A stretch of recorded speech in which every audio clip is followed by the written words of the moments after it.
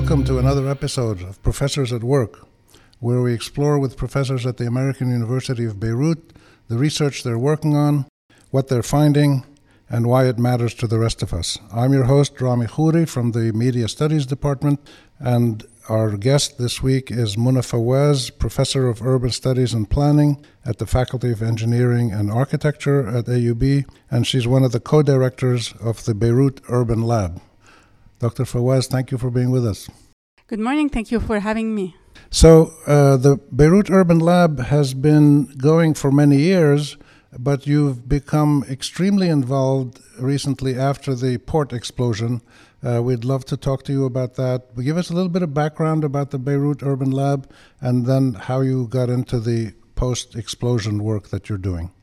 Sure. So, look, the four of us who founded the lab really started collaborating seriously together on sustained basis in 2006, post the Israel war on Lebanon, when a lot of devastation happened both in Beirut suburb and in the south. We worked in parallel, formed a reconstruction group that contributed a lot to multiple ways of thinking from a people-centered approach, how to address the recovery, protect heritage, while putting really human beings and their return at the center of the process.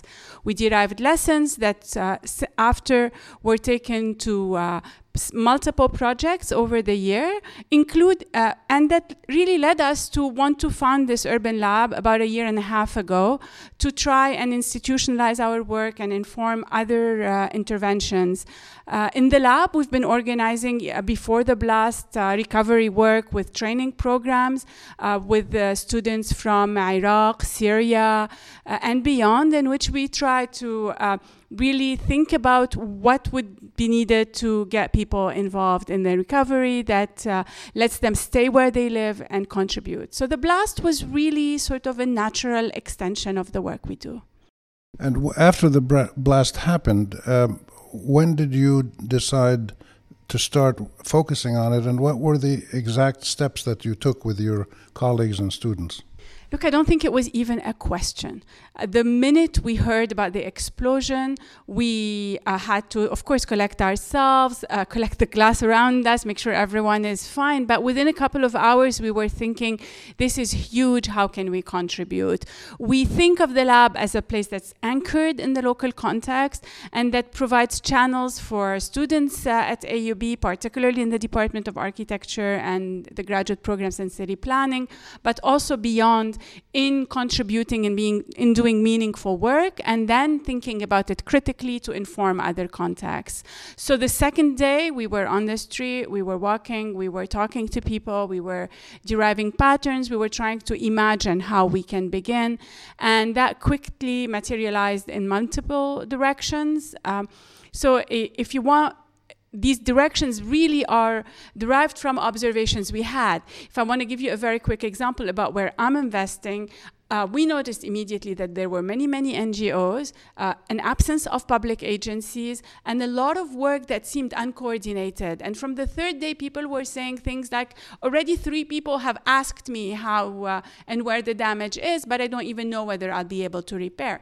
So we understood we needed to help in the coordination, and our lab had a big project called the Beirut Building Database that had developed a very accurate map of Beirut that no one else had done in collaboration with the LNSCR. So I spent 2 days just going around and handing over USB with the map to public agencies, right? The municipality, the Order of Engineers, the Higher Council for Relief, and then the NGOs, you name it, the Heritage, saying, please just use this, the Red Cross. Everyone started using this base map, and that became a place in which we could bring together things and really be able to now begin to say, how do we bring the data together? How can we bring a story together? How can we coordinate things together? That's one thing. I can speak of other initiatives, but that's just to give you an idea of how really you can contribute by putting your work from before and creating avenues for intervention. So when you started talking to people on the street and finding out what they were feeling, what they needed, what they wanted, and then you would develop the interventions that you thought you could do usefully.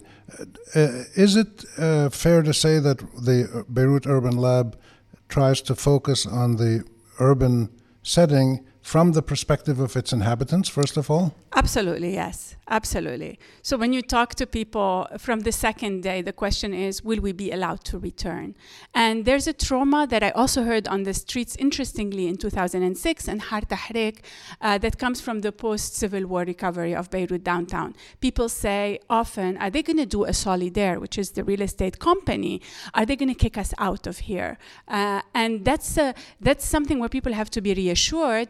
And honestly, today in Mar Mikhael, I can't reassure them.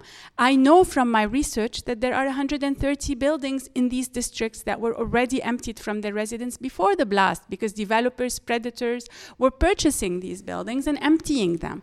Oh. And so we want to be able to communicate with the municipality, but also with the NGOs and the residents and legal counsel to empower them to stay in place, to prevent their displacement, and to encourage a recovery of the neighborhood that not only rebuilds what was destroyed, but also allows to set it on a different direction where it works as an inclusive, vibrant neighborhood. Isn't this something that the municipality of Beirut should be doing? Look, of course, we would love to have a strong municipality. Unfortunately, the municipality was slow to move. The city has a new governor. He is really trying hard, but when you walk in the governor's office, you feel like you're walking into the 911 answer room, right? He just has to answer phone calls all the time, call the police station, tell them to stop, and you don't have a picture of the big picture of things. How are you fixing the infrastructure if you want people to return? Who's reconnecting electricity? Who's making sure that where the water pipes were damaged, they are fixed? Because if you don't have this infrastructure, it doesn't work. Unfortunately, we don't have this. And I have to say this, it hurts, but we know that the municipality of Beirut had a project with the World Bank that cost at least $2 million to do a resiliency plan for the city to respond to these kinds of threats. And unfortunately, it was not only nothing was deployed, but it took 5 days for the municipality to begin to distribute brooms to volunteers. The volunteers were already there with the brooms. So we really need to, this really sort of points to how important it would be to have functional public agencies. We're very far from this. So you're in the situation of informally coordinating a lot of the work that's being done in the city in terms of cleanup or reconstruction or planning. Where is the exact focus of your work? One thing that really needed to be coordinated is everything that has to do with mapping damage and assessing it. And that's one place where we really try to coordinate with our mapping capabilities. The other thing we're trying to coordinate is from the bottom up across NGOs. So we held a meeting a couple of days ago in Karantina, which is the poorest district of the city that was hit.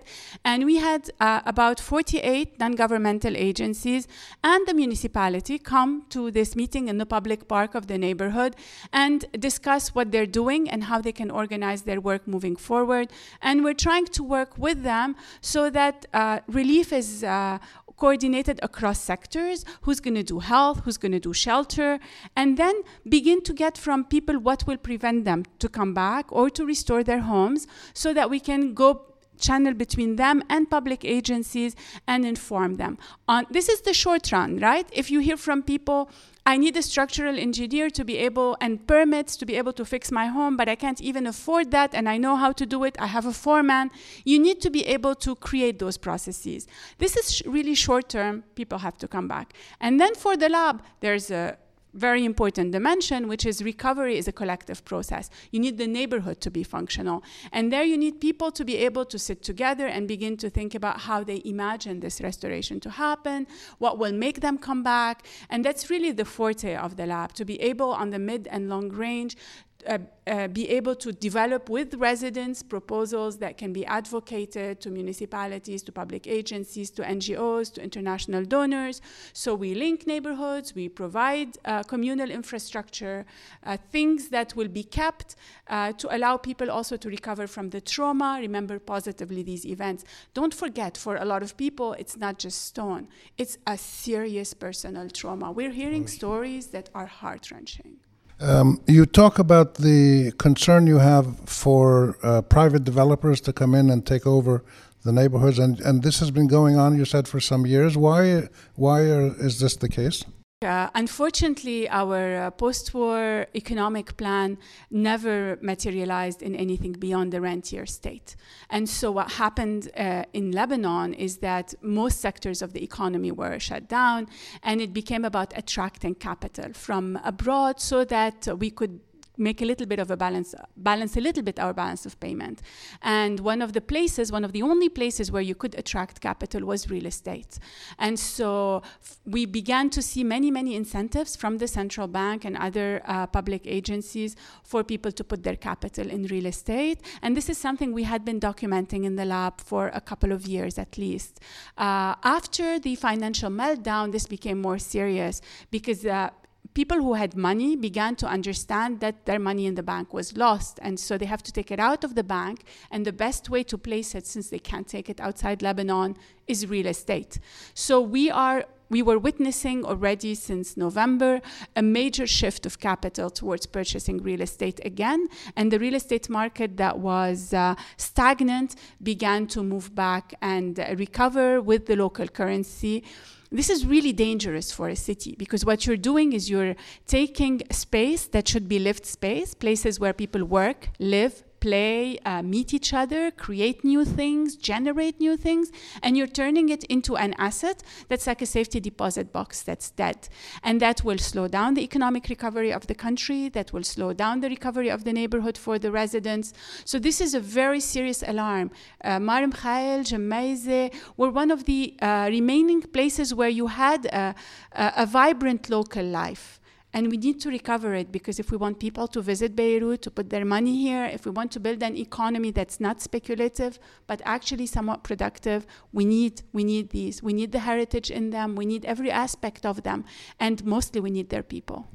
And who makes these decisions? Is it the parliament? Is it the Beirut municipality? Is it some ministry?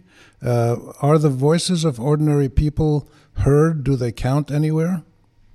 Unfortunately, I don't think the voices of people are heard. Our political system, as you know well, Rami, is really built around sectarian allegiances and puts in place electoral mechanisms that reproduce the same political classes. So we end up with municipalities that represent certain political forces and parliamentarians that represent the same forces, and they're looking to serve these individuals, these few men. They don't look to serve the communities that they supposedly represent. In Beirut, the problem is even bigger because in Lebanon, in order to stall a democratic process, we are not allowed to vote for our local representatives where we live. We vote for where our grandparents were born. So although I was born and raised in this city, and I think I've contributed more than almost anyone in trying to say something about it or to make a change, I can't even vote here.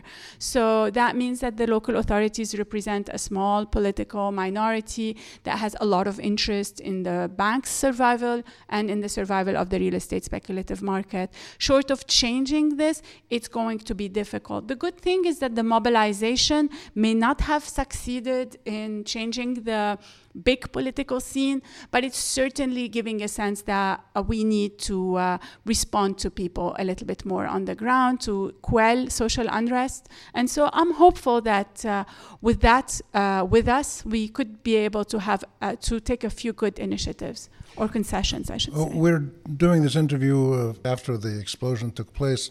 What is the most striking thing that you have seen as you've interacted with the people in neighborhoods all around Beirut in terms of their fears, their concerns, their desires, aspirations? What struck you the most? The hardest thing I saw was a family that was living in a house that was structurally unsound, and they didn't want to leave it. They benefit from rent control, which is one of the only remaining pieces of supposed public good in the city.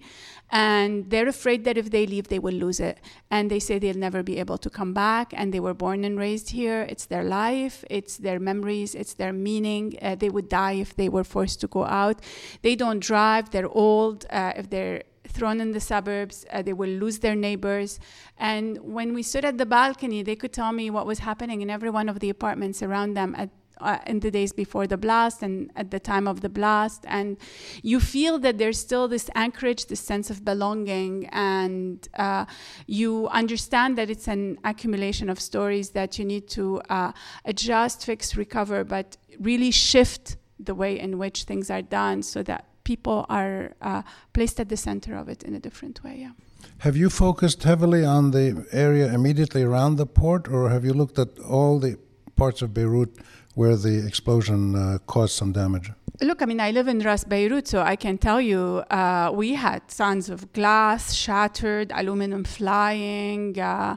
So I know that this is all over at AUB here. The Faculty of Engineering, where I teach, has severe damages in its labs. So certainly the blast affected the city way beyond. I know parents and friends who live as far away as Jnah who had windows and doors fly. So we know that this is happening everywhere.